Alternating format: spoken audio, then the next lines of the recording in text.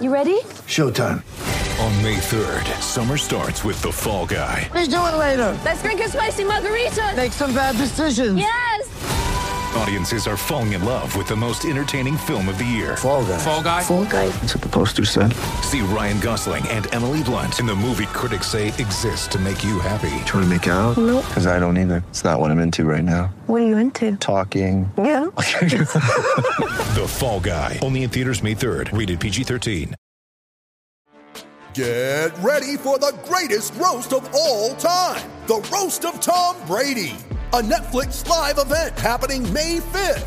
Hosted by Kevin Hart. The 7-time world champion gets his cleats held to the fire by famous friends and frenemies on an unforgettable night where everything is fair game. Tune in on May 5th at 5 p.m. Pacific time for the Roast of Tom Brady. Live only on Netflix.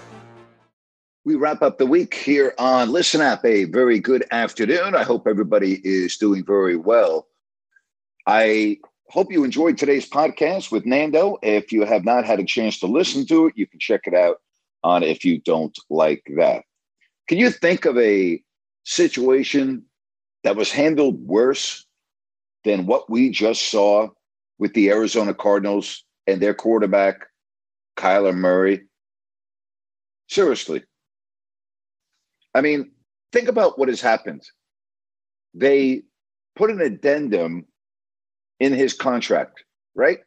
They put an addendum in the contract requiring 4 hours of independent study, whatever the hell that is, but people assume it was watching film.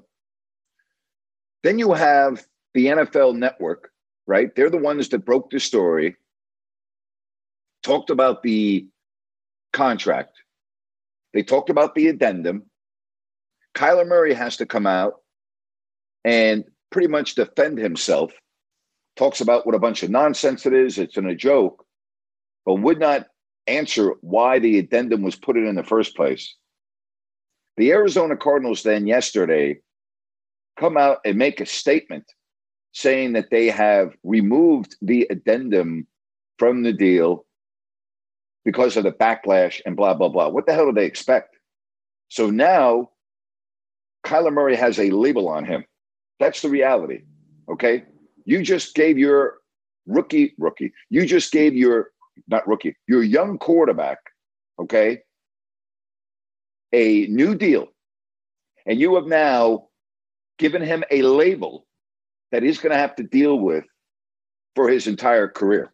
And should Kyler Murray struggle in the beginning of the season, similarly to the way he ended the season, which was dismal, okay, then what? Murray's going to have to deal with that for the rest of his career, like it or not. That's just the reality of the situation. Think about that for a minute. Think about a franchise that could have handled a situation worse than the Arizona Cardinals, right? To have that in the contract, 4 hours, you want to put an addendum in a contract over 4 hours of studying per week. And here's the other deal. Let's deal with some common sense here. Common sense tells you that the reason why the addendum was put in the first place is because the Cardinals were not satisfied with the amount of preparation that Murray was putting in every week. There's no other way to analyze that. There's one reason and one reason only why the addendum was put into the contract, okay? You don't put addendums in the contract just for the hell of it. You put them in if there's a reason for an addendum. So the Cardinals can come out and they can make any type of statement that they want. Murray can come out and talk about his work ethic, what a joke this is. He can say whatever he wants, okay? The reality here is when you use common sense, there's a reason why that addendum was put in the first place. And the Arizona Cardinals, I mean, seriously, how bad could have you handled this situation with a quarterback? What's the most important position on a football field? Quarterback, right? I mean, that's your team. That's your main goal, to have a franchise quarterback. Now, again, Murray last year had his team go off to a record of 10-2. And then DeAndre Hopkins got hurt, and Murray looked like a completely different quarterback. Completely different quarterback. And now he has to deal with this. Not a good way to start off the year for the Arizona Cardinals. And they have no one to blame but themselves. They handled this about as poorly as you can. All right, you're going to put something in a contract over 4 hours of quote-unquote independent study week. We're talking about 4 hours. Think about that. Right? How stupid is that? Seriously, how stupid is that? So you're telling me that Kyler Murray could do 30 minutes of independent study on a Monday, 30 minutes on Tuesday, 30 minutes on Wednesday, 30 minutes on Thursday, 1 hour on Friday, and 1 hour on Saturday. That's what you're doing? So this is something that Murray now has to deal with for the rest of his career. All right? Just the way it is. That's the label that his franchise that gave him that mammoth contract, okay, has done. They've given him a label. Plain and simple. All right? Plain and simple. All right. Want to hear from you today? Hit your hand icon. Raise your hand, and we will get the show rolling. All right? We wrap up the week. Just a little footnote here. Monday, I will be on at 3 o'clock. I'm expected to have Ian Eagle of CBS Sports on my podcast coming up on Tuesday. So I'm really looking forward to Ian. He's one of the just great guys in the business, one of the most talented talented announcers in all of sport, Ian Eagle. Really looking forward to that. That is coming up on Tuesday. All right, let's get to some phone calls here on this Friday, and we check in with Al. Al, hope you're doing well, buddy. And Dave, I'm sorry, I've been kind of out of touch this week. I haven't had a chance to listen to the live show or your podcast with Nando, which I'm going to go back and do. But I did go back and listen to some of the live shows. So I hope you don't mind. I'd like to make a couple comments on some of the things about the various shows during the week. Sure. The Randy Johnson, when Ryan was quizzing you, killing the bird, I remember that. Yep. And the funny thing is, I watched the video, and I don't even see the bird in the picture until it just like explodes. That was in Toronto. That was in Toronto, was it not? Yeah, I believe so. Yep. But you know what? My favorite, I don't know if Ryan's aware of this one. John Kruk is facing him in the All-Star game. You probably remember this. Oh, yeah. I remember. Yes, I do. Yep. Hey, let's go. Yep. Johnson was nasty, like you pointed out. Let's go. The first pitch gets away from him. A 100-mile-an-hour heater goes 10 feet over Kruk's head. Kruk's just, you guys, I hope if Ryan should Google this. The Kruk's looking like, he's just got this, say the next two swings, Kruk just weakly swings. He's barely in a batter's box. That was funny, wasn't it? Yeah, that was funny. That was I sure do. That was hilarious. Everybody was laughing, man. Sorry to interrupt you. Randy Johnson was kind of chuckling, and Kruk was always a beauty, man. He was funny on the networks. Always enjoyed his commentary. And nice that you got to talk to Bella B and talk some hockey. And you know who the owner of the Colorado Mammoth is? The team that won the lacrosse championship? Take a guess. I do not. I have no idea, so just tell me. Stan Kroenke. Well, he owns everything in Colorado, so I should have guessed that because the guy is Mr. He owns pretty much everything. But I was not aware of that, but thank you very much. I just was going to say, he's had quite a year. He got Super Bowl with the Rams, the Stanley Cup with the Avalanche, and then the title with the Mammoth. And I was in the that's pretty damn good. Yeah, he's had a good year. But and lastly, I just wanted to ask you, you guys were talking about the Pedro Martinez, Don Zimmer incident. And for me, it's like, yes, I know Zimmer's an old guy, and you were a diehard Yankee fan. You were like real emotional, like a lot of Yankees fans were during that incident with those teams. But I mean, he's coming at him. You know, I mean, shit. Martinez kind of has to defend himself. I know he's an old guy, but am I off? Well, you know, again, it's a long time ago. It was an unfortunate incident, regardless of which way you go. But you know, the fact that an elderly man at that time got thrown to the ground is just a bad look. So, you know, to me, it's way over with and done. Don Zimmer obviously is not with us. You know, it is what it is. So, you know, that was a very fierce rivalry. The Yankees and the Red Sox. I mean, that I understand. Trust me, I get it. I lived through it. You know, it reminds me of my man Dave Stewart for the A's. Pat Corrales was managing the Indians. I don't know if you've ever seen this. If you haven't, you got to Google this one. Pat Corrales was trying to get Stu thrown out because he hits Cleveland batter, and Pat Corrales is arguing with the umpire. And then next thing you know, he's charging Dave Stewart, and he tries to kick him with like a karate kick. He's a brown belt.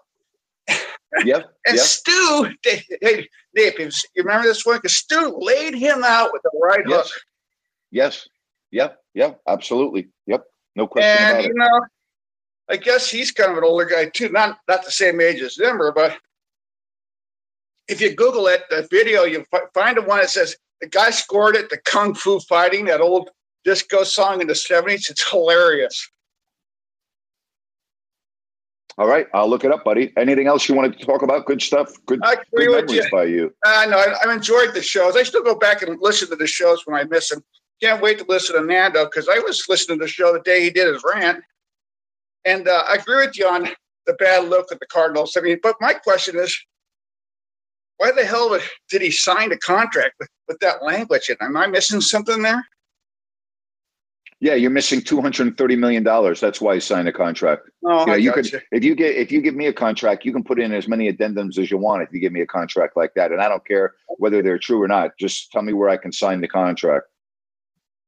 I got you. All right. Oh, I get that. I just don't know why I couldn't say, hey, look, you really have to have this language, and it's kind of like, I agree with you. It's a bad look. In a way, it's like it almost broaches the old stereotype, which we don't need to. Well, I blame that on the agent negotiating the contract, whose job it is to go over all the language. I blame that on his agent. That's the agent's job. The agent should have foreseen the problems that this could have caused, and they could have worked out a different type of an agreement that would not have been in the contract. That's I blame that on the agent. Yeah, I agree with that. And then lastly, I'll just let you go. Thanks for letting me just catch up with the week. I can't wait for Iron Eagle, man. I can't wait to some good low down NFL talk. And he's one of the best. Him and Charles Davis, they're great. Have a great weekend, Al. Take care. Yeah, buddy. Take care. All right. Yeah, that's coming up on the show on Tuesday, and looking forward to that. All right, let's get to some other phone calls here, and we say hello to John. Hey, John, how are you today? How are you, buddy? Good, John. What's up? Man, Kyler Murray, I can't disagree more with how the Cardinals handled that. If they really agreed with everything, they should have stuck to their guns and said, check it out, that guy sucked the last half of last season, and I want him to make sure and do more work when not all of his guys are there. They should have stuck to their guns if they really meant it. And that's the reason I think that they did a poor job, not because of Kyler Murray. So obviously, he's an athlete, baseball, football, he's been good. So I got to agree that, that's the Arizona Cardinals. They messed up. The Cardinals as an organization, this is a huge blunder on their part. And they now have put a label on their franchise quarterback. They put a label on him. And it doesn't matter whether it's true or not. They have now put a label on Kyler Murray that his work ethic is questionable. That's what they've done. Yeah, I agree with that, but I believe that they put a label on themselves too, saying that, man, we're almost an inept franchise if we can't look into it deep enough. And hey, I'm not blaming Kyler Murray. I'm blaming him maybe for his lack of work ethic and crapping his pants the last half of last season, when his some of his main workhorses went down. But he's still probably a pretty good quarterback. Granted, he's young, man. We got 10, 15 years maybe to see how good he's really going to be. But, man, what a terrible look for Arizona. Well, awful. Terrible. Yeah. Absolutely terrible. No doubt about it. Hey, man, listening to Nando this morning was freaking great, Grant. You did it again, bringing him along and Ryan, of course, and, everything, man. It was great listening to him. And even though he's young, he's a pro. His voice, it works great on the radio. He sounds great. You guys sounded great together. Man, it's so good of you, Grant. Thank you, John. I appreciate it, man. To be honest with you, I don't even know how old Nando is. I don't even know anything about his age. All I know is he reached out to me and asked me about, doing a podcast. And I basically just told him, go for it, man. Do it. You were really good on the rant. I think you can do it. Make sure that you have a good quality sound. You don't want to be putting out a podcast that doesn't sound professional. I said, make sure you go out and get a good microphone. And, you're going to have to work on your rhythm, your cadence, and it will come with reps. The more you do, the more comfortable you'll get. And I listened to his first podcast and I gave him feedback. I listened to his first couple of interviews and I gave him feedback. So I would do that with anybody. I really believe, just like you told me in your profession, if someone comes to you, you're going to help them. I mean, I'm always going to help aspiring broadcasters. I don't ever recall saying no to anyone. I've never said no to somebody that's asked me for advice. I've always taken the time to try to help those that are coming up through the ranks. Grant, we're on the same page, buddy. Yep. I gotta go. I'm busy. I'm unloading. Great to talk to you. It's been a great week, Grant. Have a great weekend, and we will talk to you next week. You too. Take care, buddy. Have a great weekend. You too. And I decided to have Ryan on my podcast, and I decided to have Nando on my podcast because these are the dog days of summer. There's really not a lot going on. I do have a forum here on a podcast where you can go out and do different things and talk about different things. And to me, listening to a podcast is, gee, that's interesting. Wow. Okay. I'm not doing this for me. I'm not doing this to pat myself on the back. Hey, look at me. I help out people. That's not why I'm doing it. I'm doing it because I think their stories are interesting. And I'm also doing it because I'm sure that there are others that are listening, either aspiring broadcasters or moms or dads that have sons or daughters that are interested in getting into the world of broadcasting. And I'm hoping that by talking with Ryan and talking with Nando and sharing their stories, that maybe, just maybe, I'm able to help out others that are in that same predicament that are trying to put out a podcast or what have you. And both Ryan and Nando, and Nando's been doing it longer than Ryan. Ryan just started. But when you put out a podcast, I was told the same thing. Make sure that you put out a podcast that the audio quality is very good. All right. It needs to be broadcast quality, because if it's not, right away, you're going to sound rinky dink and you're not going to get people that listen to the first show to come back again.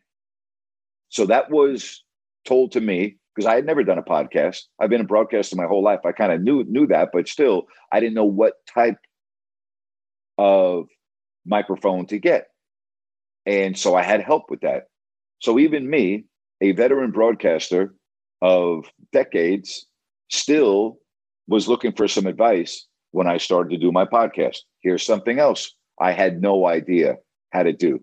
I didn't have any idea how to distribute my podcast. Didn't have any idea. Okay. I had no idea how to record my podcast. Nothing. I had to be told. And yes, I looked at YouTube videos and tried to educate myself. I use a app called, Audacity to record my podcast. And I had somebody for the first couple of months assist me in editing my podcast. I would record it. I would send it to them, and they would edit it and condense it. And when I mean condense it, not take anything out, but take out pauses in the podcast. If I had a guest that did a lot of ums and ahs, they would remove that. And it was a professionally sounding podcast. And after I learned the ropes, he said, okay, you now need to edit your own stuff, put it on the platform. This is how you do it. And so I had to learn just like anyone else. What I didn't have to learn was how to broadcast and how to talk. I know how to talk. I've been doing it my whole life. Okay. I get that part of it. That part I know how to do.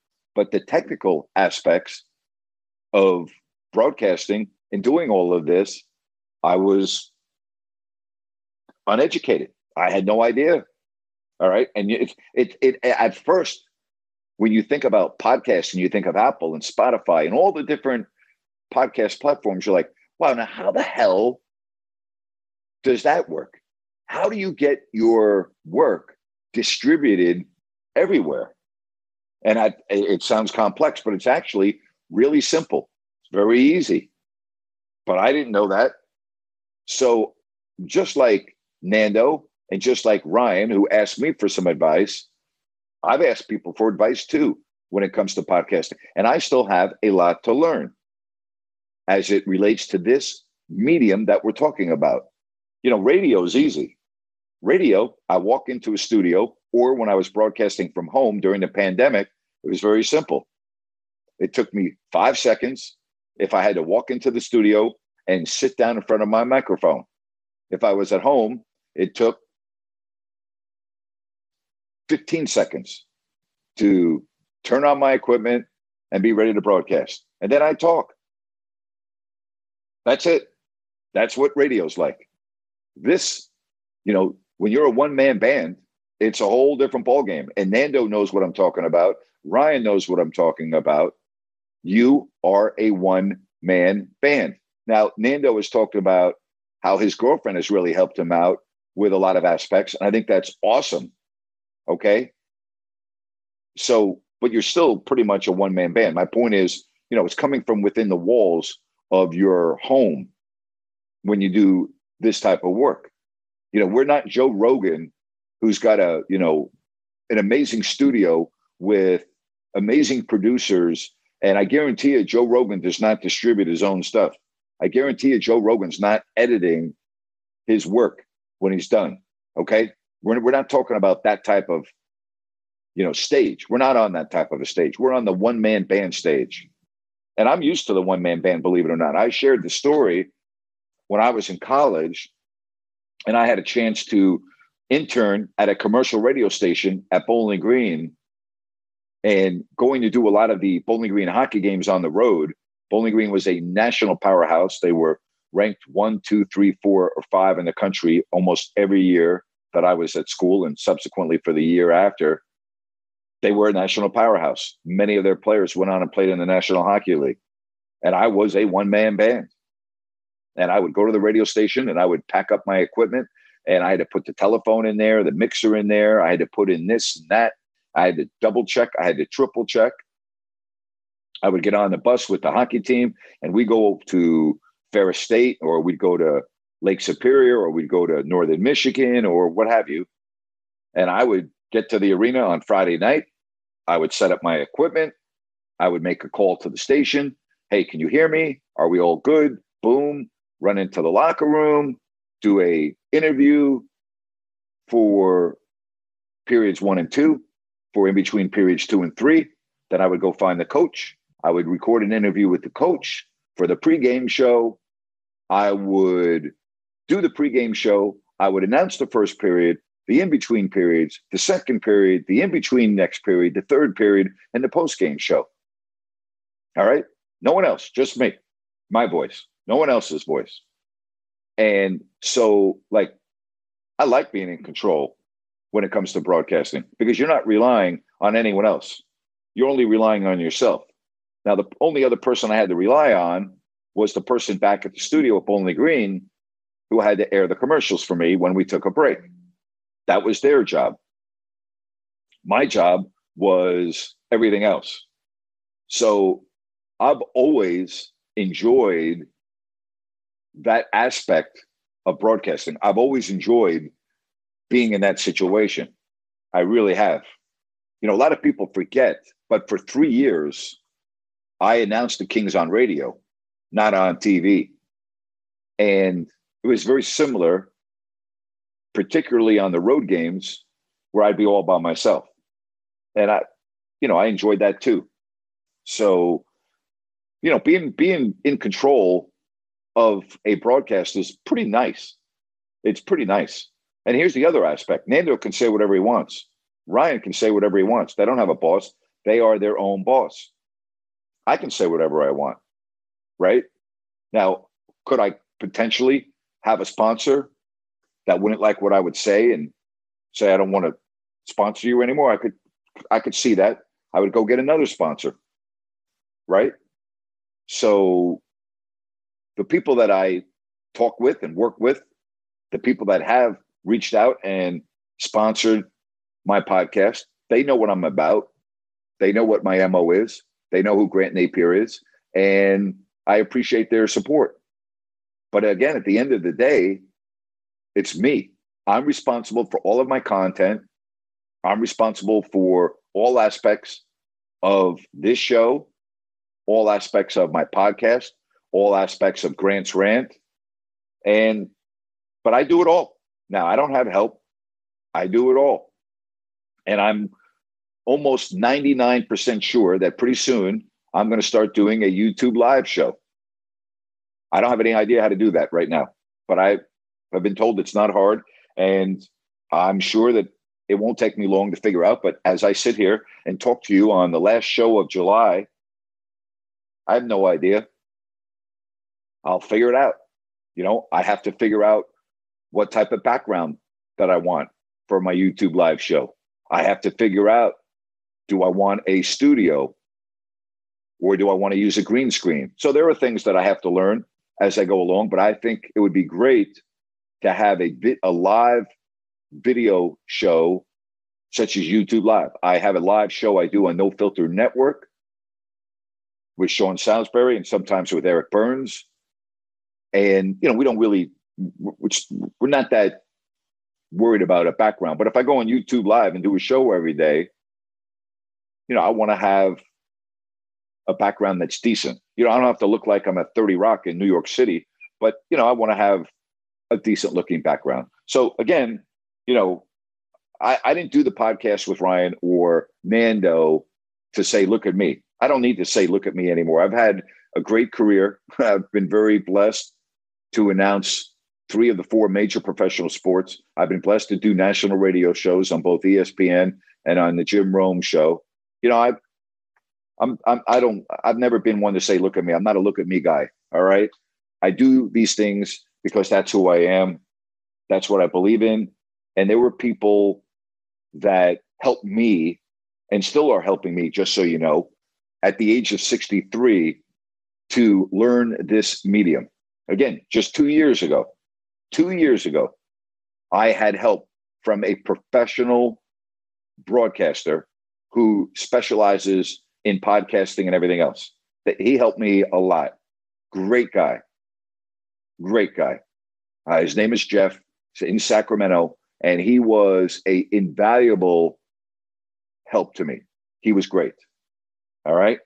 So just so you know, we all at times are going to ask questions for assistance when we start something new. So all I did with Ryan and Nando was say, hey, I think you can do this. Okay.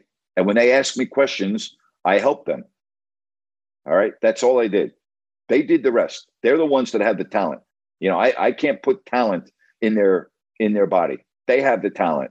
Nando has the talent to do what he's doing. Ryan has the talent to do what he's doing. It starts with that. If you don't know how to communicate and you're not good at talking, then you have no chance in this medium. That's the first thing. So, I listen to Ryan and Nando, and I'm like, okay, yeah, you can do this. Absolutely. Here's some advice. Here's some tips. Speak loud. All right. Make sure your audience can hear you. Make sure your quality of your sound is great. All right.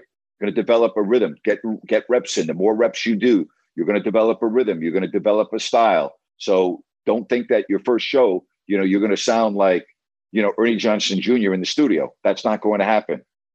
You are only going to get there with reps. Why do you think Drew Brees failed at NBC? Because he didn't have any reps. He came in off the football field and, I can do this. NBC says, you can do this. No, he couldn't. He wasn't awful, but he wasn't network quality that you would expect, particularly in the booth as an analyst. Why? He had never done it before. He had no reps. Drew Brees came out this week and said that he thinks he can be one of the best because of his work ethic and how he'll work at it. I'm not so sure I agree.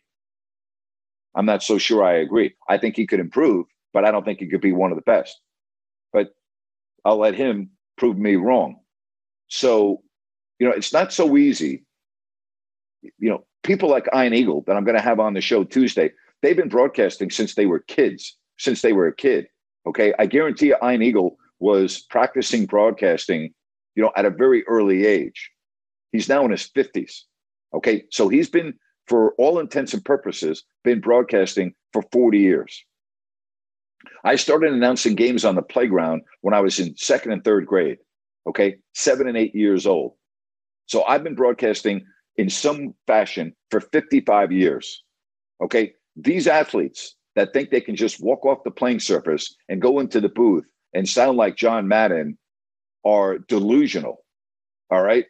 Now, some have the ability and are naturals where they can walk off their playing field, ice, whatever, court, and they can do a pretty good job. Okay. I use Vince Carter as an example.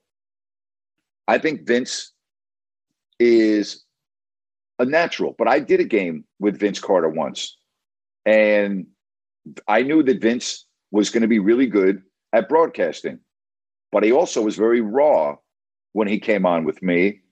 And I was like, okay, this guy has what it takes, but he needs reps. And once he gets reps, he's going to be a really good announcer. It's about reps. It's like anything else in life, reps. The more you do, the better you get. Now, that does not translate into my golf game, but everything else in life, I would say that translates to, but not golf. All right, let's get to some more phone calls right here on Friday, and we say hello to Ryan. Hey, Ryan, how are you? Doing good, Grant. How you doing, man? I'm good, man. Everything's good. Excellent. Yeah, golf, if I could give you some tips like you've given me tips, it'd probably make your game worse. So.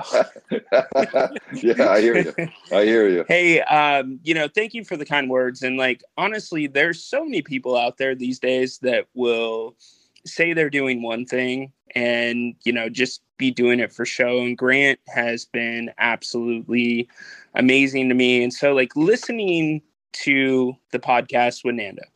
And, I reached out to Nando prior to the podcast, just wanted to connect with him and hearing everything he's learned from you. And I'm not saying that he's learned everything from you, but the most important things on the podcast, and they don't just translate to radio. They translate to life, consistency, rhythm. It just blew me away. He sounded like a professional, and that was the first time I had ever listened to him. So, thank you so much for having him on, and thank you for what you do, because you are actually helping a lot of people out, whether it's Nando, me, or anybody else that's not calling into this show right now. So I think that you really need to know that. It is a Well, I appreciate that. I like helping people out. I would help out, anybody at any time when I'm able to. And so that makes me feel good. Again, I want to see you succeed. Nando's already succeeding. And I say for you, because you're just starting, you're really on the ground floor. Nando's now, on, a couple of floors up, and his ceiling's pretty high. I like what he's doing with this podcast. So I want to see you all succeed. And I'm still going to help you guys. If you guys call up and ask me questions, I'm going to help you. So, but it starts with communicating. You're a great communicator. You know that. You've heard people on this app call, man, I love when Ryan comes on with you. Boy, he's really good. So you have a gift in communicating Nando also, when he came on my rant, I go, you can do this. I go, you will be able to do this. What you need are reps. Get your reps in. And when he fired away with his first podcast, I mean, he would tell you he's improved greatly from his first podcast to where he is now. Why? Because of reps. And now he's almost like a professional broadcaster. And that makes me feel good because I believed in him. He believed in himself. But sometimes we just need that little shove. You can do this. We just need that little confidence. Hey, you can do this. Someone that is in the business, taking out time. Marv Albert did that for me. All right. When I was in junior high school, Marv Albert's letter to me told me that I could do this.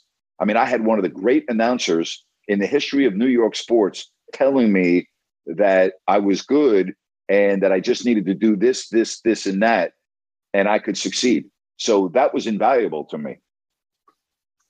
And it's invaluable to us. And, you know, I think it relates whether you want to do broadcasting or not. It's anything you want to do.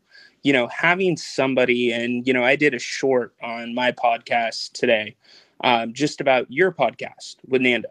And, you know, it's right. the whole paying it forward. And you talk about reps, it's mental reps too, Grant. When I've listened to you for so many years, like even just in the time that you and I have, you know, had our conversations on your show now, there's little things I'm thinking of and taking notes about, you know, like a small thing would be saying, you know, you reinforce Ryan, when we're having a conversation, and that's the right thing to do. And so I've been trying to be better about Grant, when we have a conversation. So the mental reps are just as important as the actual reps. And it's cliche because you see, like, you know, Hard Knocks and everything else with the NFL where it's like, you know, make sure you're taking a mental rep if you're not on the field. But it really is true. So, you know, thank you for everything. I can't speak for Nando, but he sounded so polished, and I'm so happy for him, even though we've never met. But, you know, thank you. Well, and the other aspect of broadcasting is you have to understand, and it doesn't really apply to you and Nando because you're doing these podcasts by yourself, but I always took the approach when to know when I'm the lead dog and when I'm not. And when I did games with Bill Walton, which I did for a few years, I realized that Bill was the show and I was just I'm just there. All right. But Bill's the show, and you have to acknowledge that Bill is the star of the show, and my role changes a little bit. I had the same feeling when I went to ESPN Radio in Bristol for the first time and walked into the studio for my first ever show with Tony Bruno and Chuck Wilson. And I walked into the studio that day and I was so intimidated. I was so nervous working with two icons of the business on national radio. And I said, hey, my role is just to fill in. My role is the third voice. I'm not there to take over the show. I'm not there to show everybody that I'm a really good broadcaster. I'm just there to get in and keep the rhythm of the show going. Same thing when I do my shows on No Filter with Sean Salisbury. I understand that the majority of people that are going to watch a show with Sean Salisbury want to hear Sean more than they want to hear me. I acknowledge that. Sean is a very gifted broadcaster. Sean was great on ESPN, particularly Four Downs with John Clayton. They were talked about. They were a big hit. They were home runs for ESPN when they did that show together. So, you know, sometimes you also have to acknowledge your role. My role changes. My role with Doug, when Doug joined me on the broadcast, was completely different than with Bill Walton. All right. I had to hold Doug's hand. I had to teach Doug. I was Doug's mentor. I did everything for Doug. All right. I continually was giving him broadcast tips. I was continually making him a better broadcaster. He had a gift of being able to talk, but he didn't know anything else. He was as raw as you could be. I mean, Jerry Reynolds will tell you that, you know, I made the show go on TV. I completely disagree with Jerry. I believe Jerry made the show go. I always entered my broadcast every night that Jerry and I did a game. I told myself, Jerry's the most important part of the telecast. What's great, and I didn't really know this until almost the end of our tenure together, Jerry always said I was the most important element of the show. So think about that. I went into every telecast saying, Jerry is the man. Jerry's the most important part of the broadcast. And Jerry would tell me, no, you're the most important part of the broadcast. But the fact is that we both thought that just made that a perfect marriage. Yeah. And I would agree with Jerry 100%. I mean, you guys meshed well. I mean, it's the most cliche thing in the world, peanut butter and jelly, right? But, and yep. I've talked about energy. Your energy brought something different out of Jerry. And, the big thing for me is you both were always prepared.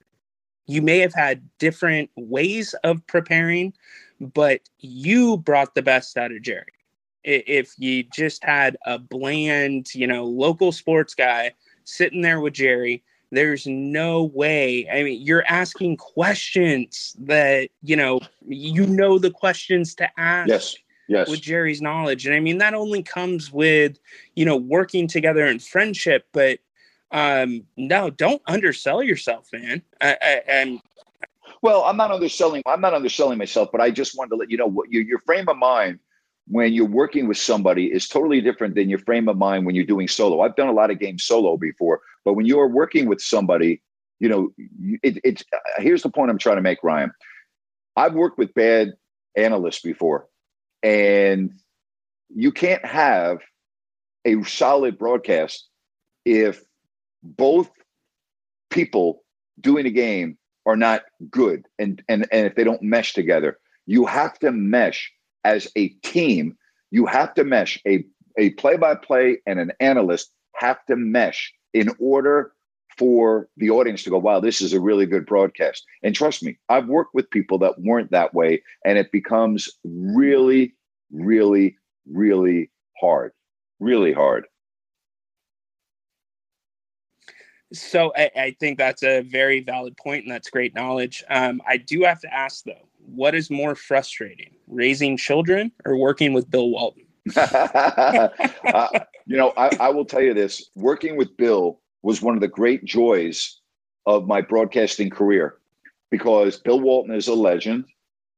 Bill Walton is the most unique analyst. I mean, you could say Dick Vitale. I'll say Bill Walton. The point is there's only one Dick Vitale. There's only one Bill Walton. Agreed. And here's what I loved about Bill. Bill would always come up to me when Bill was working for NBC, when he was doing a Kings game. And Bill would always walk over to me and sit down with me and ask me questions for his broadcast. And this was before I ever did a game with Bill. And I used to think, wow, this is great. Bill is going around asking questions to prepare himself for the game, but he's doing that with everyone. I just thought, man, that was just incredible because when the Kings were really good, they were on national TV all the time. Bill's the only network analyst that ever came up to me and asked me questions about the Kings. So I always really appreciated that because he was always going to be prepared when he went on the air. But when Bill and I started doing games, we'd be sitting on the bench like an hour and a half before the game. And I would say, Bill, how about if I talk about this on the air? And Bill goes, don't ask me now. I'm like, okay. He goes, don't tell me what you're going to talk to me about. I'm like, okay, I understand. He wanted everything to be 100% spontaneous. He didn't want to have anything rehearsed. He didn't want to have any idea what we were going to talk about. He wanted the broadcast to be organic, spontaneous, and I loved that about him. Bill would have no idea the questions I was going to ask him. Just for the record, everything with Bill was based on something he said. I didn't have anything planned when I was on the air with Bill. Everything was a reaction because there's nobody on planet Earth that has any idea what the hell's going to come out of Bill Walton's mouth next, right? So I would always just play off what Bill said. And I used to laugh a lot when I was doing the games with Bill. I would be announcing the game and laughing my ass off, just like the audience at home. Now, Bill also, in all fairness, half the people hated him, half the people loved him. He was not everyone's cup of tea, right? Not everyone's cup of coffee. He was beloved by many and hated by many. There were a lot of people that could not stand Bill Walton and couldn't even watch him do games. I enjoyed it because it was fun. The Kings were a miserable, horrible team when Bill was doing the games with me, and Bill made the broadcast very easy for me because it went by so fast. 2.5 hours was gone in 5 minutes because we were laughing and I was laughing the whole time. So I actually enjoyed it. Well, and that's really cool to hear. I mean, I actually know Bill as well. His son was on the same basketball team as I was in college. And, he's just, what people don't get is he's a goofy guy. And I will tell you this, Grant, I wanted to go cuss him out the first time I was on campus and we were in practice because he was a Kings hater during that 2002 series. Mm-hmm. I mean, he was really, really down on the Kings. And, it's just, he's a different cat. I mean, there's no other way to put it, but he's a great cat. I mean, he had never met my parents once in my life, but we went to his house and he's like, Ryan, tell your parents that I say hello, and no, I'm serious. And it's like, dude, you didn't know my parents. Yeah. But he's just a different dude. And I appreciate, being spontaneous and whatnot. So, in terms of, working with somebody else, whether it is on radio or whether it is on TV or whatever the medium maybe, what do you think the most important thing to working with somebody is? Lucky Land Casino, asking people, what's the weirdest place you've gotten lucky? Lucky? In line at the deli, I guess? Aha, in my dentist's office.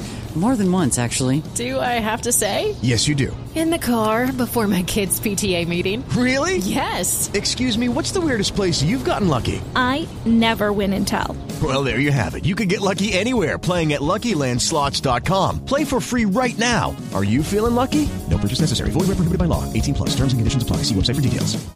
With the Lucky Land Slots, you can get lucky just about anywhere.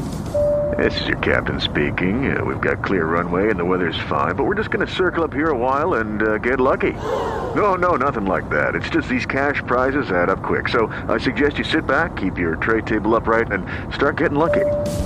Play for free at LuckyLandSlots.com. Are you feeling lucky? No purchase necessary. Void where prohibited by law. 18+ terms and conditions apply. See website for details. That's a fabulous question. The most important thing, I think, when you work with somebody is spend as much time as you can with that individual prior to the broadcast, so you're each very comfortable with one another and you get an idea of how they speak, how they think, and you develop a friendship before you get on the air. Because I think as a duo, if you sound like friends, let me rephrase that. If you are friends, it's going to come across that way and the broadcast meshes better. So I think that is the most important thing. I always used to spend a lot of time. Doug Christie and I used to go out to dinner every single night, pretty much on the road. Every night. We were together all the time. We did a radio show together. But when we were doing games, I would take him out. I would take him out. I wouldn't pay for his meal, but we would go out, all right? And we would talk a lot about broadcasting. And he was always asking me, Napes, what can I do better? Napes, what about this? And I would be very frank with him. And I taught him a lot. And that's another reason why I'm so disappointed in him for completely throwing me under the bus back in June of 2020. Right. He was a coward, and I called him that. Okay. He was a coward and he knows it. And I have text messages that maybe someday I'll publish that would show that what he did to me was unforgivable. When I needed him, he was silent, and he knows who I am. He knows how I was raised. We used to talk about it. He knows about my father. We used to talk about it. We used to talk about his upbringing. He knows how I am. He knows who I am. And for him to remain silent is unforgivable. Just the way the folks at ESPN did Doug Adler is unforgivable. I mean, there's just no other way to say it. I mean, you just can't let somebody drown without throwing them a life preserver if you have a life preserver at your foot. All right? If you have a life jacket right in your hands and someone is drowning in front of you, you got to throw the life jacket at them, right? I mean, that's what you do. And I feel like Doug didn't do that. And I just think I thought his lack of anything was cowardly.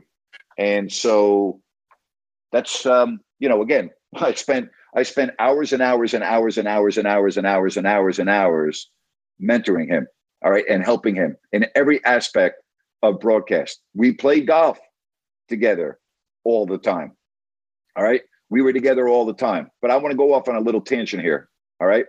We talk about what's right and what's not right. So here's a column yesterday by Phil Mushnick, still about the firing of Doug Adler. I want to read this. Once upon a time, not long ago, just before the world went nuts, he'd have spent this week in Washington, the volunteer instructor for the Washington Tennis and Education Foundation, serving poor Black kids. He coached these kids for 3 consecutive summers, neither asking for or receiving a dime. An All-American at USC, he was in the area as the in-stadium radio voice of the men's and women's City Open. And then 5.5 years ago, based on a mad rush to politically correct misjudgment, ESPN fired Doug Adler as a racist. The City Open, though not an ESPN event, was once a steady gig for Adler. But the stain of racist, no matter how you want to say this word for me? Preposterously applied, is not easily, if ever, removed. There you go. Adler, once a busy man over the tennis broadcasting landscape, now can't land a gig nor catch a break, as if having the truth as your defense is catching a break, a matter of luck. I'm not giving up on this one, only because I can't.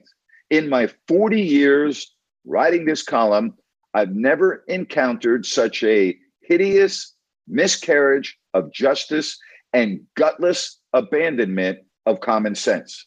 As you might know by now, Adler, 64, was fired on the spot by ESPN as he worked his 9th Australian Open as an analyst, falsely accused by a reckless New York Times stringer armed with a Twitter account that ID'd him as a Times correspondent. It became an overnight fact that Adler, for no known reason, racially degraded Venus Williams by calling her a gorilla. He then writes, so Ben Rothenberg, covering the 2017 Australian Open for the Times, made a splash. He tweeted that Adler said what he never did. Adler had complimented Williams, saying that by rushing the net, she'd surprise her opponent with the gorilla effect, charging. Gorilla in this case is spelled G-U-E-R-R-I-L-L-A. All right. He says a common tennis expression. Right. He did not call her a gorilla, and I'm going to write the spelling of how he writes this. He did not call her a gorilla, G-O-R-I-L-L-A. Still, ESPN freaked out. Oh, my God. The New York Times may claim we're racist. Off with his head immediately. So ESPN rushed to fire Adler. To hell with facts, the truth, and his long, unimpeachable service to ESPN. Adler, who soon suffered a heart attack, lost his career and reputation to a lie. In an email to me last year, Rothenberg insisted that Adler called Williams a gorilla, though he was unable to explain why. Yet he wrote, quote, only Doug will ever know what he meant to say there. Oh, really? But Rothenberg had already determined and disseminated his conviction that Adler meant to call her a gorilla. As for guerrilla warfare tactic by suddenly attacking the net, Rothenberg wrote me, it is not, as you've erroneously written, a regularly spoken term in tennis whatsoever. It's just not. Rothenberg must have missed or ignored an entire 1995 Nike ad campaign in which Pete Sampras and Andre Agassi played Gorilla Tennis. Again, he spells Gorilla Guerrilla. Just for the record, if you remember, that commercial was shot on a makeshift tennis court in front of the Plaza Hotel on Fifth Avenue in New York City. I added that. That's not in the story. He continues to write. And late New York City Mayor David Dinkins, a tennis freak, in a 2018 interview with NBC News claimed he knows gorilla as a common and useful tennis term. Interviewed by Matt Lauer, Dinkins shook his head in disbelief at what had befallen Adler. But the kicker came when Rothenberg wrote me that gorillas, however, do charge. Not sure if he meant gorillas charge while playing tennis, only that they charge. According to Rothenberg, this was proof Adler called Williams a gorilla, even if he admittedly didn't know what Adler meant. So as no one, not Venus or Serena Williams, anyone from the tennis world, including media, sponsors, Nike, current and past players, execs at ESPN, Disney, and the Times, has stood up or even leaned slightly forward to rescue this man from Devil's Island. Race issue, even a nonsensical one, run for your life. And I'm tired of ESPN staffers whispering to me that they agree. ESPN did Adler dirty. Don't tell me, tell your boss, Jimmy Pitaro. Now Adler approaches his 6th year of his life sentence, convicted overnight as a racist by a mad rush to injustice that tactically approved by the cowardly silent. Venus Williams is scheduled to play in D.C. this week. Though a proponent of civil rights and racial justice, she already spoke to this issue. She's not interested. Yep, let him rot. This week, Adler used to be in D.C., volunteering to coach poor Black kids, then working the in-house broadcast. He figured the goodwill and high regard he engendered at the city tournament eventually would be worth something. The way he figured the truth would eventually free him. He was wrong. You can't shame the shameless. How about that story by Phil Mushnick on Doug Adler? By the way, if you want to Google Grant Napier with Doug Adler, I think you'd enjoy listening to a podcast that I did with Doug about 1.5 years ago. Doug Adler was drowning. Nobody threw him a life jacket. And what happened to him is one of the biggest travesties that I've ever seen in canceling someone, okay? The travesty of the firing of Doug Adler by ESPN goes down as arguably the biggest travesty that I've seen when it comes to cancel culture. So we talk about remaining silent. We talk about knowing, okay, and you're letting somebody rot. You're letting Doug Adler rot, and everyone in the sport knows that what he said was guerrilla effect, okay, not G-O-R, but G-U-E-R, and nobody wanted to come out and speak on the behalf of Doug Adler. Leave it to Phil Mushnick to write the truth and put it right out there. So back to Doug, you asked me a question and I've gotten off on a 15-minute tangent here. I think it's invaluable to spend as much time as you can with somebody so that when you're on the air, you're aligned at the hip and you know that individual, they know you, you know how they think, they know how you think, you know how they talk, they know how you talk, you know what they believe in, they know what you believe in. I believe that is essential to having a really good broadcast. And I always did and always worked. I always worked much harder in that area than I did in actually preparing for the game. So I'm not usually speechless, but I am right now after listening to that, even though we know cancel culture that is going on right now. But let me ask you a question. If you're willing to answer it, great. If not, just tell me to F off. But how is that any different from you? It's not.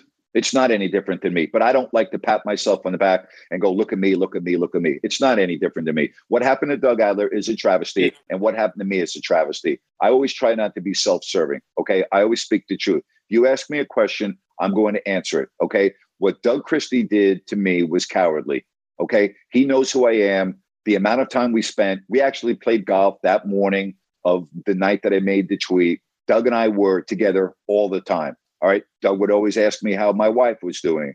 All right. My wife and Jackie had at social gatherings would always talk. Okay. Jackie was fascinated that my wife went to Africa one summer and volunteered for in Zambia. All right. Went with her sister and other gals, and they went around the country, and their job was to help out women who were, it's a whole different world over there. I'm just going to tell you, my wife spent 2 weeks in Zambia volunteering, and Jackie, when they talked about it, was fascinated by my wife's stories. Fascinated. They spoke for an hour one night about my wife's trip to Zambia. So again, our background, okay, is the Christies know all about our background, and Doug knows all about my background, and Doug knows what I stand for. Doug knows what I believe in. And for Doug to totally remain silent was exactly what happened to Doug Adler. So is it any different? No, it's not really different. It's the same thing. It's both wrong, both a travesty, and both is a microcosm of what the hell is wrong in America today. That's really the reality of the situation. Yeah, there's a difference, Grant. And you're, wow. I know your story. I didn't know about your wife going over to Africa, but it seems, business, it's always trying to get a step up on the next person, right? That's the idea of business, being competitive. But when you start throwing other things into that to get a step up, or, undermine or use a situation to undermine, that's a whole different story. Yeah. Especially if you're mentoring somebody, or it doesn't actually, no, I'm wrong. It doesn't matter if you're mentoring them. You just shouldn't do that. And no, it's just wrong. Hey, one footnote to that story, all right? Because this is going to be self-serving now, but it has nothing to do with me. You're not self-serving. Stop. Well, but my wife, when she was in Zambia, met this lady. And make a long story short, the next winter, my wife arranged for her to come to the United States.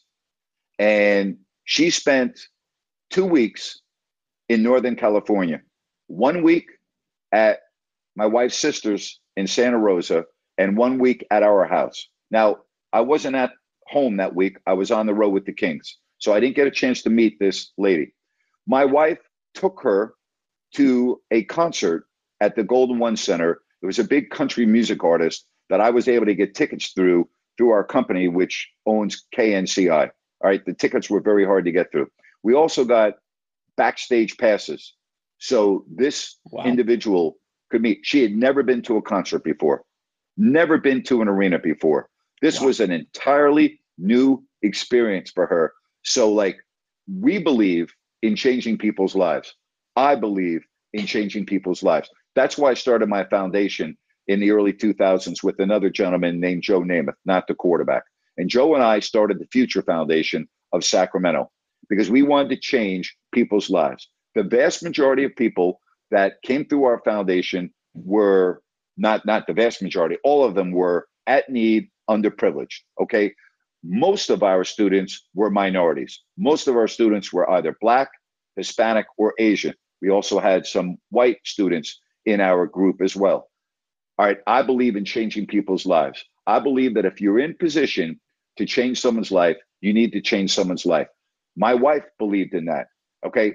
For her to take a person that she just met and have her come over to the United States and show her around and be with her. And here's something else that she did. My wife went to the store. She went to the dollar store and she bought all of the readers because they didn't have those in Zambia for the people that had issues with their eyesight. All right. So she bought a bag, all of these readers, and sent these home with her with the other things to Zambia, which they did not have. My wife told me she also would go buy a soccer ball. And when she went into these different towns and she gave the soccer ball to the kids, it was like they had a new lease on life because they didn't have a soccer ball. And as soon as she gave them the soccer ball, they were kicking it around. So you do little things for people. You don't realize how lucky we are in the United States. And yeah, we all have problems. But by and large, when you travel around the world, and I've been blessed to travel around the world, and you go into impoverished areas and you see how people live, you can't freaking believe it. And a little thing like a reader that you just take for granted when you are reading a book or you're looking at anything, and you're like, wow, now I can see. Little things like that you just take for granted. So, that's a footnote. So again, it's about, like what I do with you and about Nanda, what it's just like, you try to help people. Like, what the hell is, why would you go through life and not try to help someone if somebody comes to you and genuinely asks for help? If you can help someone, help somebody. Like the people that say no, the people that are standoffish, the people that don't have time for other people, screw them. Like, they're bad people. I don't deal Agreed. with them, Agreed. Yeah, I mean, you've given us our soccer ball, basically, just with your knowledge. And we sponsor somebody. His name's Benji. It's through a program at our church. And every Christmas or when his birthday comes up, we get, a booklet of what we can buy for them. And I will tell you, 90% of the things that are in that booklet are things that everybody listening has in their house right now. Love it. I'm just telling you, it's unbelievable, isn't it? It's unbelievable. It's crazy. And they're so grateful. And I love that. It's just I love that. Making a difference however you can do so. So that's what's unfortunate about, I guess, social media culture these days. Like, I don't know what else to say. Hey, buddy, you have a great weekend, all right? You too, brother. I'll talk to you soon. All right. Always a great conversation with Ryan. All right, let's get to some more phone calls right here on Listen At, and we say hello to Waggis. Hey, Waggis, how are you today? Good, Grant. How are you? So I'm good, buddy. So I was kind of listening to that. I'm kind of in shock because, I remember listening, I listen to your show every day, right? Especially during the Doug Christie era. And, I really thought you guys were good friends. I even remember a time when Star, your wife, came to, I think, the studio, and she brought you some food, and Doug would talk to her and eat food. And I also even remember one other instance where this was earlier in the pandemic, where I think you were doing a show from the home, and one day you had your wife on the show with you and Doug, and the other day he had his wife on. Yes. So yes. So I listen to you every day, and you guys were really, really, truly friends, because I think you were even a better friend with him than maybe even Jerry at points, right? Because you guys just had that, Well, we were the same generation for the most part. I mean, for by and large. But when Doug played golf, Jerry didn't play golf. You can really form quite a bond on the golf course. Golf is a great way to, develop friendships and everything else, because you're out there and you're not on your phone, and you're talking for 4 hours. So I consider Doug one of my best friends.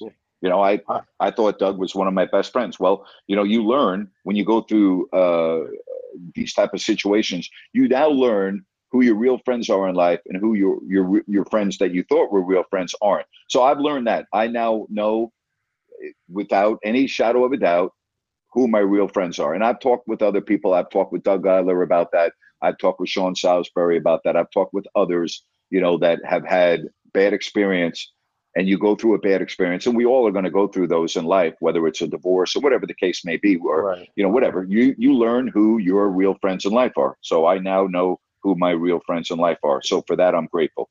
Yeah. And I remember one time, and Grant, I don't know if you're going to remember this or not, but I remember this, okay? There was one time there was a caller that came on, and there was some talk going on. This was during the Colin Kaepernick era early on, or maybe after that.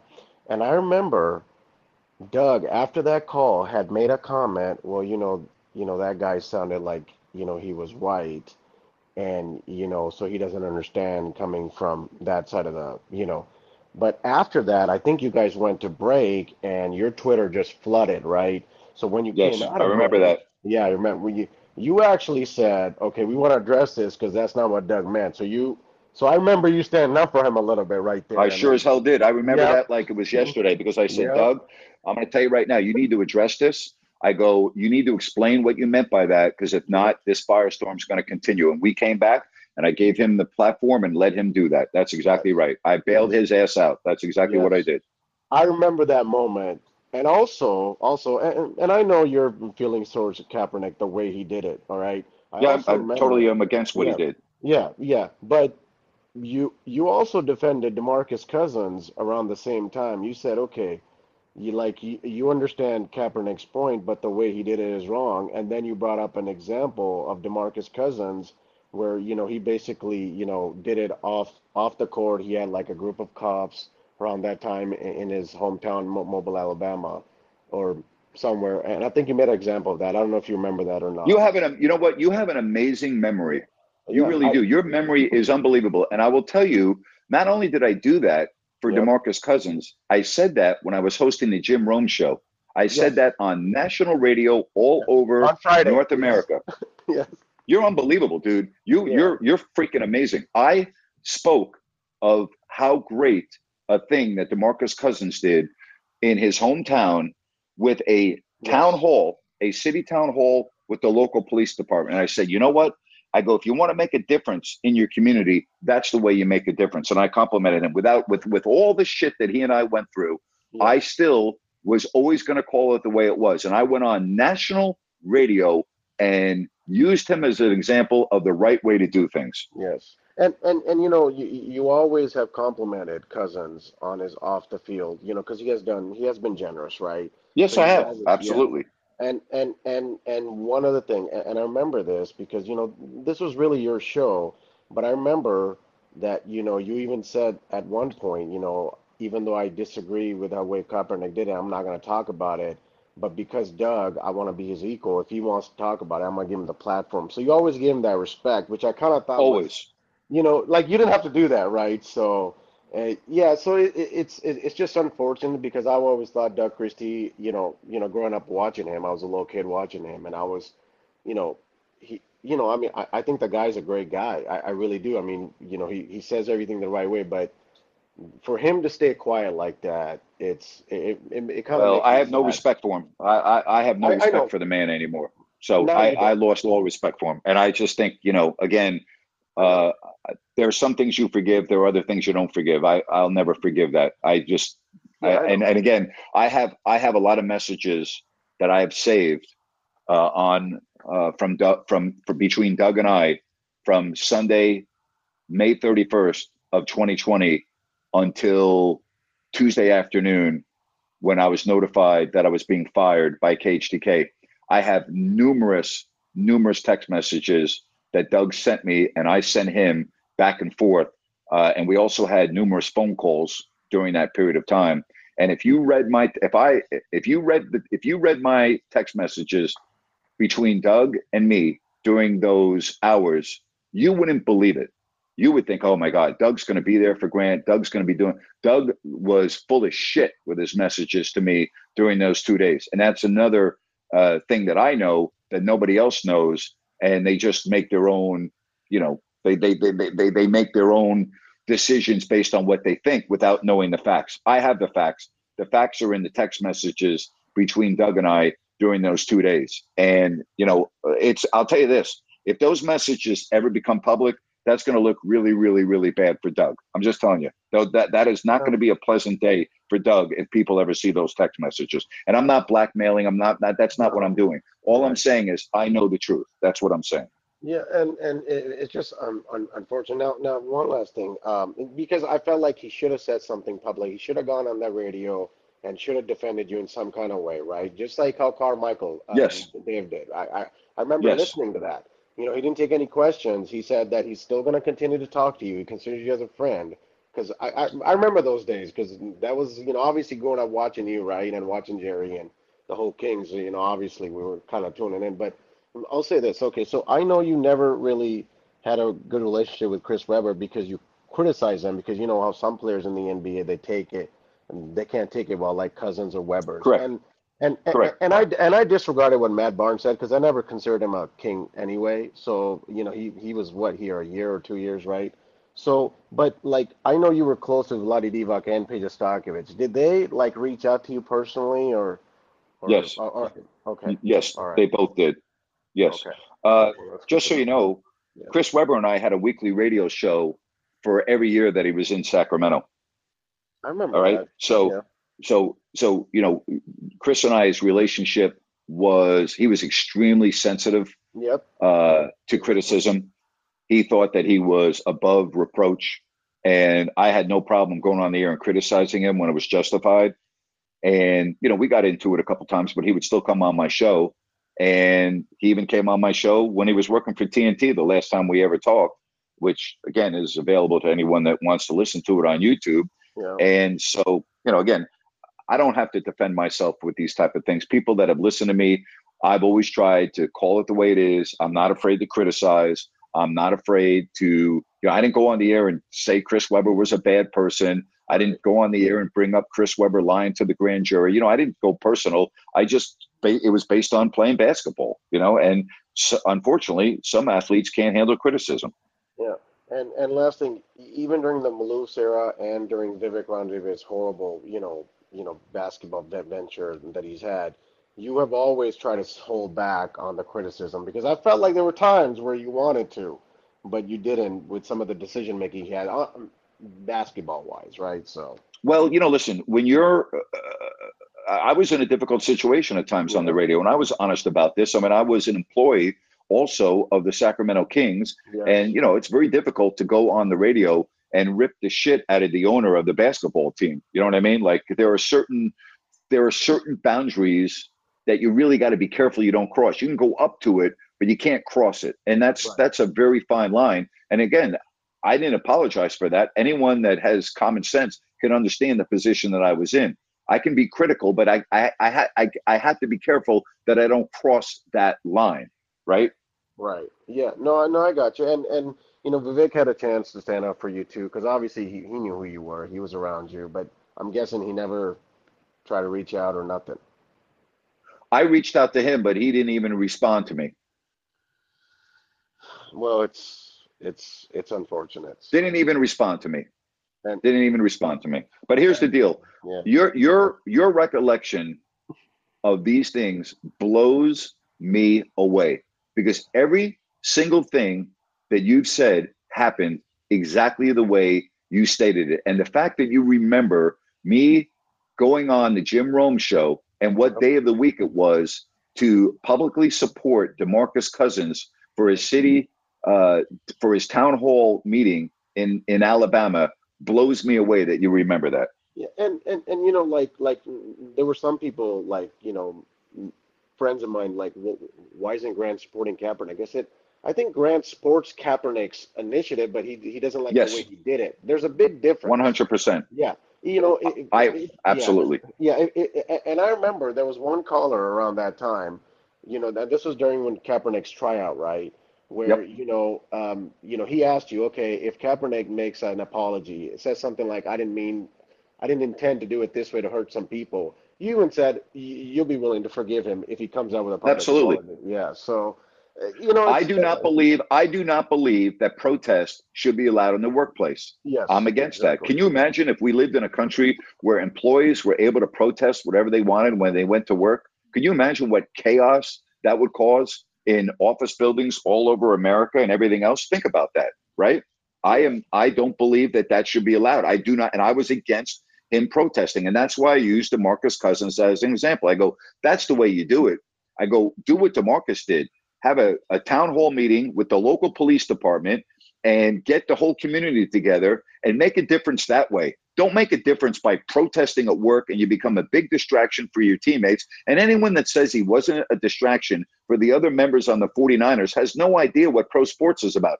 Hell yeah, he was a distraction, because that's all anyone talked about. And I made the point that if Colin Kaepernick, you know, wants to protest for a something that he's against, or fine, that's what our country's founded on. Go protest, but do it the right way. Don't go and protest at work.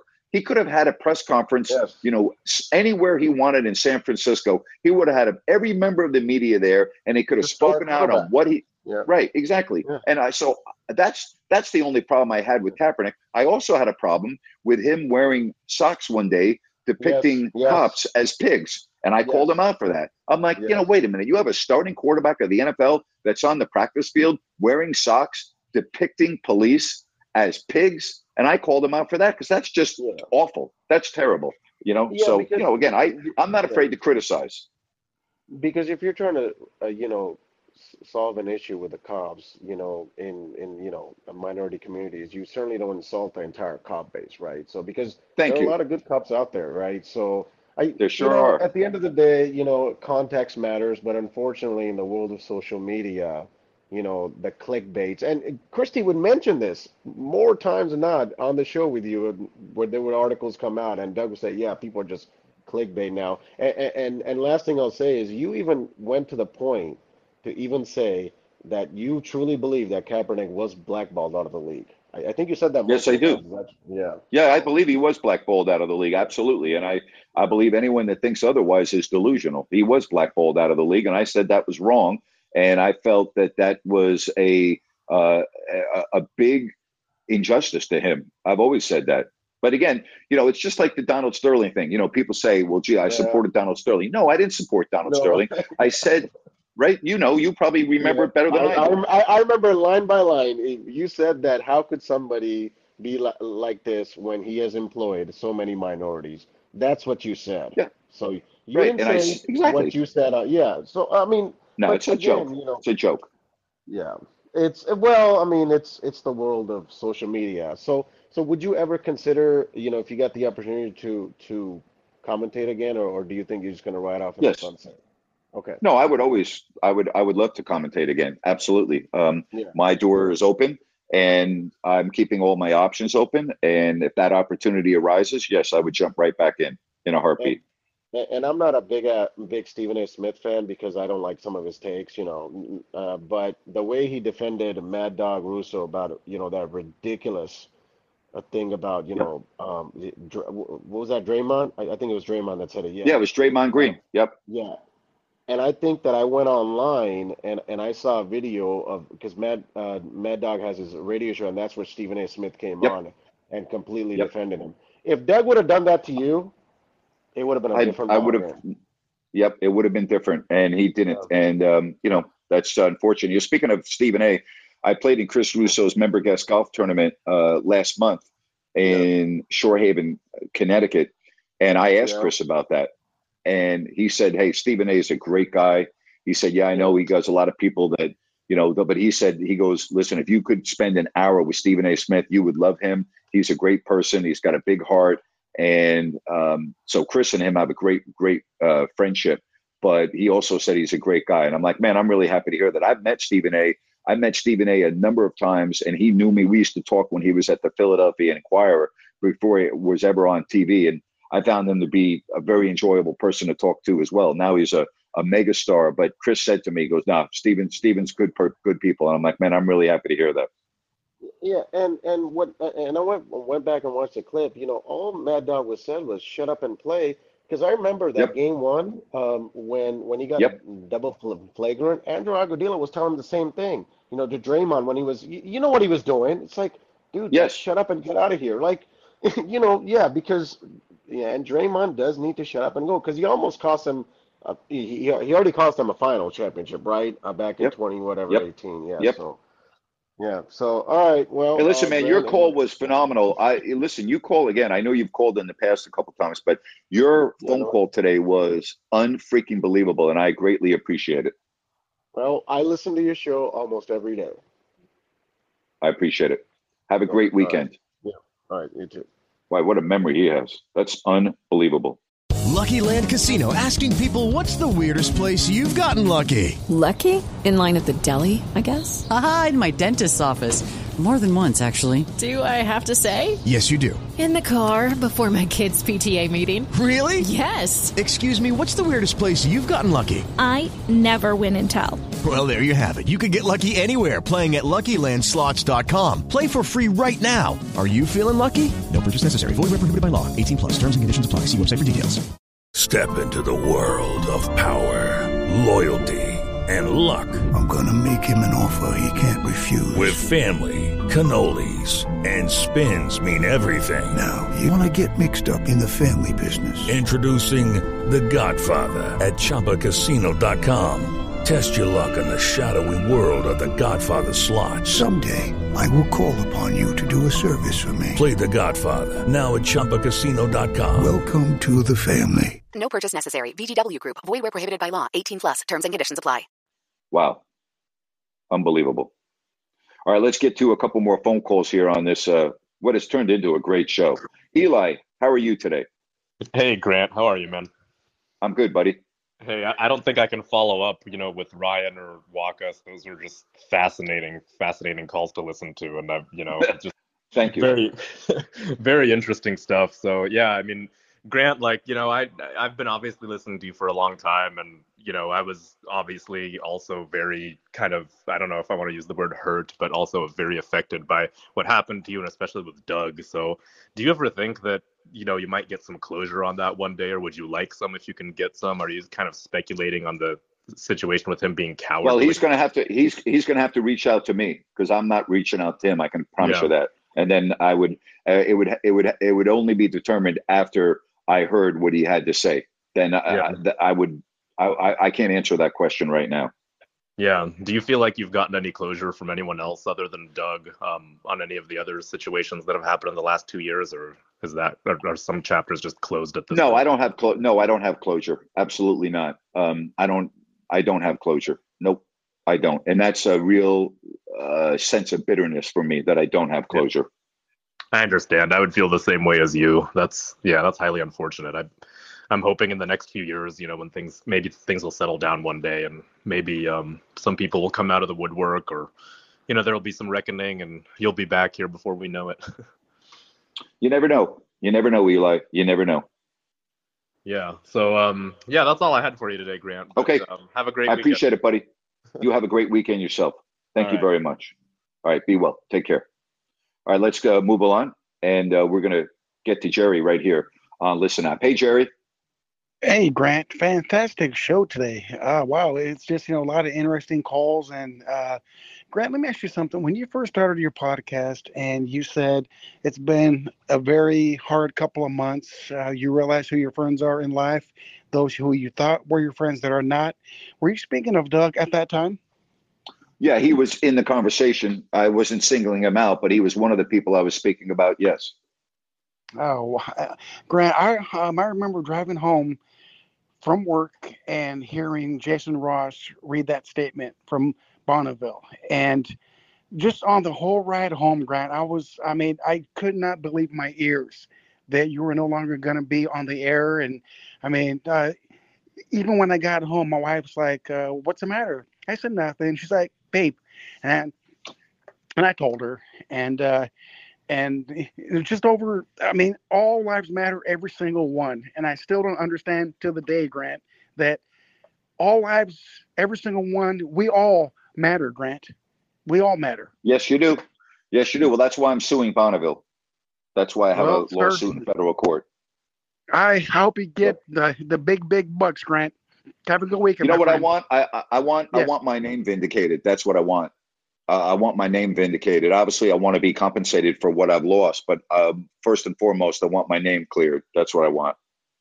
And Grant, before Eli, I was going to ask you the same thing too. That if Doug called you and if he apologized to you, would you have accepted his apology? And then you said that you want to hear what he would have to say first. But I just can't believe that knowing someone for that long with the friendship, that he was just quiet. That's very sad. Very sad. Thanks, Jerry. Appreciate your phone call. You have a great weekend. Grant, you do the same. Thank you. Thank you, buddy. I'm a compassionate person. I believe in apologies, but they need to be sincere. They need to be sincere. All right, let's get to some more phone calls. It's been a great show today, and we say hello to Jeff. Hey, Jeff.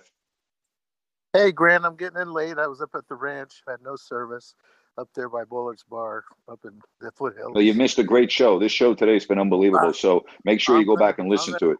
Yeah. I'm going to go back to that. We just got on the cell phone. Anyways, did you talk about who the King signed today? No. Matthew Dellavedova.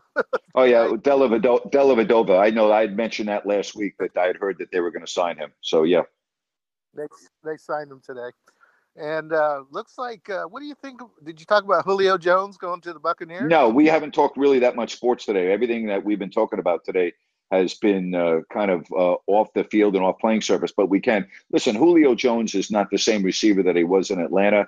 I think he'll help the Bucs. But, I mean, he's not the Julio Jones that I think when we hear his name, he's one of the great receivers over a period of time. He's not that guy anymore. Well, he'll make he'll make up for that dumbass Antonio Brown. Well, yeah, no, listen, he can play. He can play, but I just don't – he's not a Pro Bowl caliber receiver anymore. No. Well, they got Godwin and who's the other – Mike Evans? Mike Evans and Chris Godwin, yeah. Yeah, so they've got two good receivers. I mean, Tom Brady, Jesus Christ, that guy, he loses Gronkowski, but I don't know who they're going to play at tight end.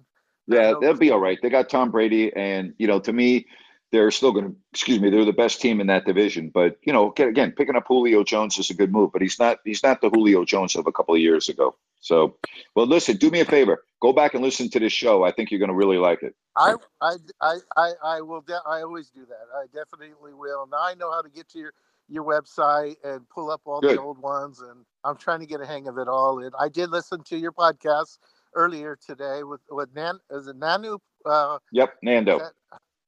Nando from Miami, and he was very gracious and grateful of all the help that you gave him, and he explained how he started and got his equipment, and his wife and you support him, and you told him to get rhythm, and he was very gracious. So I thought that was a very cool deal. Awesome. Have a great weekend, Jeff. Thank you very much for your support. All right. Appreciate it. All right, buddy. All right. Bye-bye. All right. Let's get to John again, and then this will be the last call of the show today. So we'll get you all for the weekend. Hey, John, I'll let you wrap up the show for me. Grant, can you hear me? Yes, sir. Holy crap, man. I kind of figured that's how it went with Doug. But man alive, I wished it wouldn't have went that way. You know what I mean? Because he freaking did not have your back, Grant, and he should have had your fucking back against DeMarcus and Chris. And that's bullshit. And he should have done it, and his lips were closed. And every last few games I went to, his lips were freaking closed, and I was pissed off. And Grant, keep doing what you're doing. Keep doing what you're doing. And Doug pisses me off now more so than ever. John, good hearing from you. You have a great weekend, all right? Thanks for the comments, man. Be good. Do the same, Grant. Thank you very much. And I'm sorry that I'm so upset. It's all right, buddy. I appreciate you. You take care. Good stuff right there. Well, that was a good 90-minute show today. Man, that was a great show today. I cannot thank everyone enough for all the phone calls today, all the support, and real life talk. That's another thing I love about this app.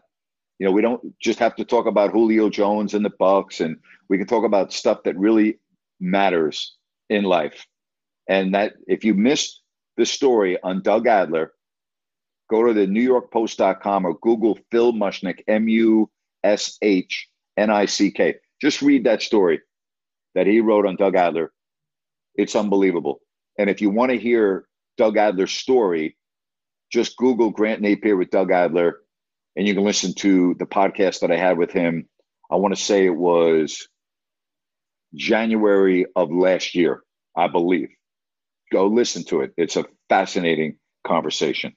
Have a phenomenal weekend. Remember, Monday, I will be on at 3 o'clock Pacific on Monday. Thanks for a great show. Thanks for a great week. This week has been phenomenal. I really appreciate everyone. Have a great weekend, everybody. So long.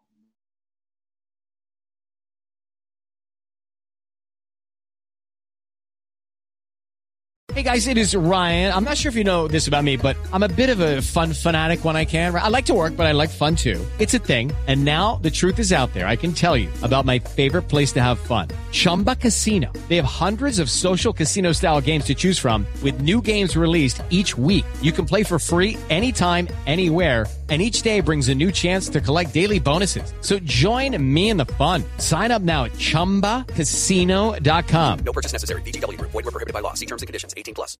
It is Ryan here, and I have a question for you. What do you do when you win? Like, are you a fist pumper, a woohooer, a hand clapper, a high fiver? I kind of like the high five, but if you want to hone in on those winning moves, check out Chumba Casino. At ChumbaCasino.com, choose from hundreds of social casino-style games for your chance to redeem serious cash prizes. There are new game releases weekly, plus free daily bonuses, so don't wait. Start having the most fun ever at ChumbaCasino.com. No purchase necessary. VGW Group. Void where prohibited by law. See terms and conditions. 18+.